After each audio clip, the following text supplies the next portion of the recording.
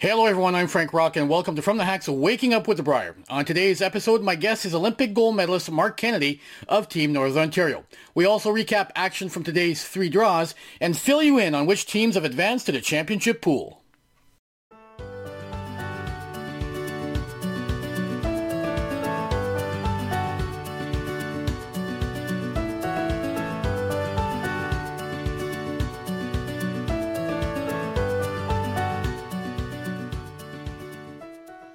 In Draw 16 action at the 2021 Briar, wildcard Team Howard continuing their incredible round-robin run, winning their 4th straight game, 8-6 over Northern Ontario. The win moves Team Howard to 6-1, while the loss drops Team Jacobs to 5-3. And they will now watch this evening's draw to see if they will qualify directly for the championship pool or if it will require a tiebreaker. After the game, Scott Howard and Wayne Madaw spoke about how pre-event preparation has been the key to the success of wildcard Team Howard. Oh, yeah, I'll go first. We've prepared really well coming into this event. The month before when we got the invite, we put everything in a row and trained really hard. I just wanted to build my confidence. We were lucky enough to curl in Penetang for last month, built a lot of confidence, and just got to make a couple shots and then leave skipper an easy draw to the 8-foot and hit and stay if we possible. But you know what? I've played lead a lot in my career, and the runbacks were always difficult for me, but it looks like it's clicking this week, and things are going good. What Scott said about being prepared, I'm going to chalk that up to our coach. He had a lot of experience with what he did with Team Muirhead. Our coach has been outstanding at getting us prepared for every game and for every team, and he's done all the things an awesome coach should do. So really, thanks goes out to Glenn Howard. Yeah. In other Draw 16 action, Alberta moved to 5-2 for the week with an 11-2 win over Yukon, while Manitoba were handed their second consecutive loss, 7-4 by BC. As it stands now, there is a possibility of a 4-way tie in Pool A at 3 losses, but there is a much greater likelihood that the tie will be between 2 or 3 teams with only 1 tiebreaker necessary. And finally, in Draw 16, wildcard Team McEwen won their morning game 12-3 over the Northwest Territories, but results of other games meant that Mike McEwen and his team will not move on to the championship pool. After the game, Colin Hodgson spoke about how the difficult start of their week was deflating and how the circumstances of being in the bubble made it difficult for the team to get their minds off that tough start. You know, it was built up as this big thing for us that we had to look forward to, I guess, or I guess it was in some ways an anxiety. And then we got here and then kind of that balloon burst and it's a deflating feeling. And I think we did a really good job earlier in the year when we had the same situation. We went to Penticton and we performed extremely well.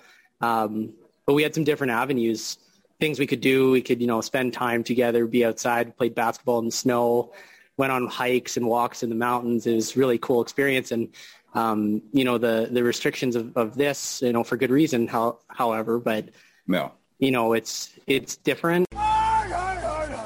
In Draw 17 action, wildcard Team Cooey defeated Quebec by a score of 10-5 to move the record to 7-1. With the loss, Quebec was eliminated from championship pool contention. After the game, Ben Hebert spoke about how his team will have to play even better in the championship pool if they hope to advance to the playoffs. Yeah, well, we're going to have to play great. There's, no more easy games out there. And I think we've seen a lot of the top teams look like they're going to be rolling through here into the championship pool, but that's what you expect. You don't think that you're going to go there and there's no more soft games at the Briar. Every game's going to have the playoff mentality of the semis and the final. And, we're in a good position going in. I like where we're at, 7-1, and we control our own destiny to still claim the top spot if we run the table. So that's a good place to be. But, we're going to have to pick up our game a bit. We've been playing pretty good, but few misses out of, maybe me and John not setting us up early enough that we need to get on the same page mid-year on Beej and Kev. And if we do that, we're going to be real tough to beat. In other Draw 17 action, Ontario qualified for the championship pool with an 8-4 win over PEI, while Canada also advanced to the championship pool with a 9-2 victory over Nunavut, who ended their 2021 Briar journey at 0-8. Finally, in Draw 17, Saskatchewan qualified for the championship pool and eliminated Nova Scotia with their 7-5 victory. And after the game, Matt Dunstone and Dustin Kidby of Team Saskatchewan spoke about how their team has put itself in a good position heading into the championship pool. Yeah, I feel awesome. I think kind of after that Cooey game, that's where the focus turned. Let's close this thing out 6-2 and put ourselves in the driver's seat. I think we would have taken this record at the beginning of the week and the fact of the matter is that we still control our own destiny heading into the next round, and I think that's the spot you want to be in. Yeah, well said, Matty. I think going in, we were aiming to get 6-2, and the boys did it so far, so we're in the driver's seat and looking forward to the championship round. In Draw 18 action, wildcard Team MacEwan ended their 2021 Brier journey with a 14-2 win over Yukon. Team MacEwan finishes with a record of 4-4, while Yukon goes home with a record of 0-8. What more is there to say about Wayne Middaugh and wildcard Team Howard, who defeated Manitoba on Thursday night to finish the round robin at 7-1, while Manitoba finishes at 5-3. Both teams advance to the championship pool. In a game that was delayed by 45 minutes after Steve Laycock of Team BC accidentally took a chunk out of the ice surface with his broom, Alberta defeated BC by a score of 7-5 on a shot by Brendan Bottcher that would have had the crowd on its feet in any regular Brier. And finally in Draw 18, the Northwest Territories put an end to any potential tiebreakers when they defeated New Brunswick by a score of 10-6. With their win, the Northwest Territories finished 2-6, while New Brunswick fell just short of the championship pool with a record of 4-4. My guest today is Mark Kennedy of Team Northern Ontario, who joined me to discuss the up and down week of Team Jacobs and what it will take for them to make a push to the playoffs in the championship pool. Mark, you've now been in the bubble for the better part of a week. Just wondering if it's all gotten to be a grind yet for you, or if you've been able to make the best of bubble life. I think the grind part is the curling. I think the quality of teams and the energy exerted in the games to try to win is the grind. I think the rest of it is actually the most relaxing Brier we've ever had. I mean, there's no engagements to be at. There's no there's no autograph signings. There's no up close and personals. There's no time or energy spent with families and fans. So I think from a rest standpoint and a relaxation, it's been the best Brier ever. So I think the bubble itself hasn't really been a grind. It's just that the curling itself has just become so difficult with the incredible teams that, that's the real grind. How would you best describe your team's week so far, Mark? It seems to have been like an up and down kind of week with some very good games and some more difficult games, of course. We've had our struggles. I mean, we haven't had, no excuses. We haven't had a lot of really competitive games. So I think we're kind of, getting into the flow of things. We've had some great games. We played great against Bottcher and Gunlickson, and then a couple of tough games. And really for us, it's been a tale of two types of games. Either we win the hammer and we're able to kind of control the game throughout, or we lose the hammer and give up an early lead and we're chasing the game the rest of the way. So, but it's tough. I mean, these games usually come down to one or two shots, and a couple of games we've been on the right side of the shots, and the other games we've been on the other side of the shots. So, it's a tough grind, but it's a tough grind for everybody. And, we're still in it. I think when we were 2-2 and we still had 4 really tough games in front of us, if you told us we'd still be in it, would we take it? And the answer is yes. We're 5-3. We still have destiny in our own hands to get into those playoffs. So we'll just go on a bit of a run here and learn from our mistakes in the first few days and see how it goes. Mark, I know that throwing percentages are what they are and that many teams don't pay much attention to them, but last year, despite the fact that you had to grind to reach the playoffs, your team was still in the top 5 in shooting percentage. And this week, you're closer to 9th or 10th at each position. Is that a product of teams playing better this season at the Brier, or is it more a sign of the inconsistency you were just describing earlier? Yeah, there's a little bit of both. I think there's also, ice conditions and rocks play a part into that. Sometimes you get more consistent playing conditions. We've had a couple sheets out here that have tricked us. I think they've kind of tricked everybody. But to be completely honest with you, I think the stats are a joke. I think they are usually at most Briers. Sometimes you get situations where they're scoring really high, whether it's for TV or not, I don't know. And then other games you feel like you had the game of your life and they have you scored in the 70s. So, we really don't pay much attention to that. We've been in every game. We've had an opportunity in every game. We've had some skips play really well against us and teams play well against us. And, a couple times we just didn't rise to the occasion. During the Scotties, some of the teams love the ice, others not so much. There seemed to be nuances on the different sheets, and teams kept having to adapt from day to day, draw to draw even. What has the ice been like this week at the Brier? It's a great surface. We've been tricked a few times. I think the start of the week there was a lot of curl.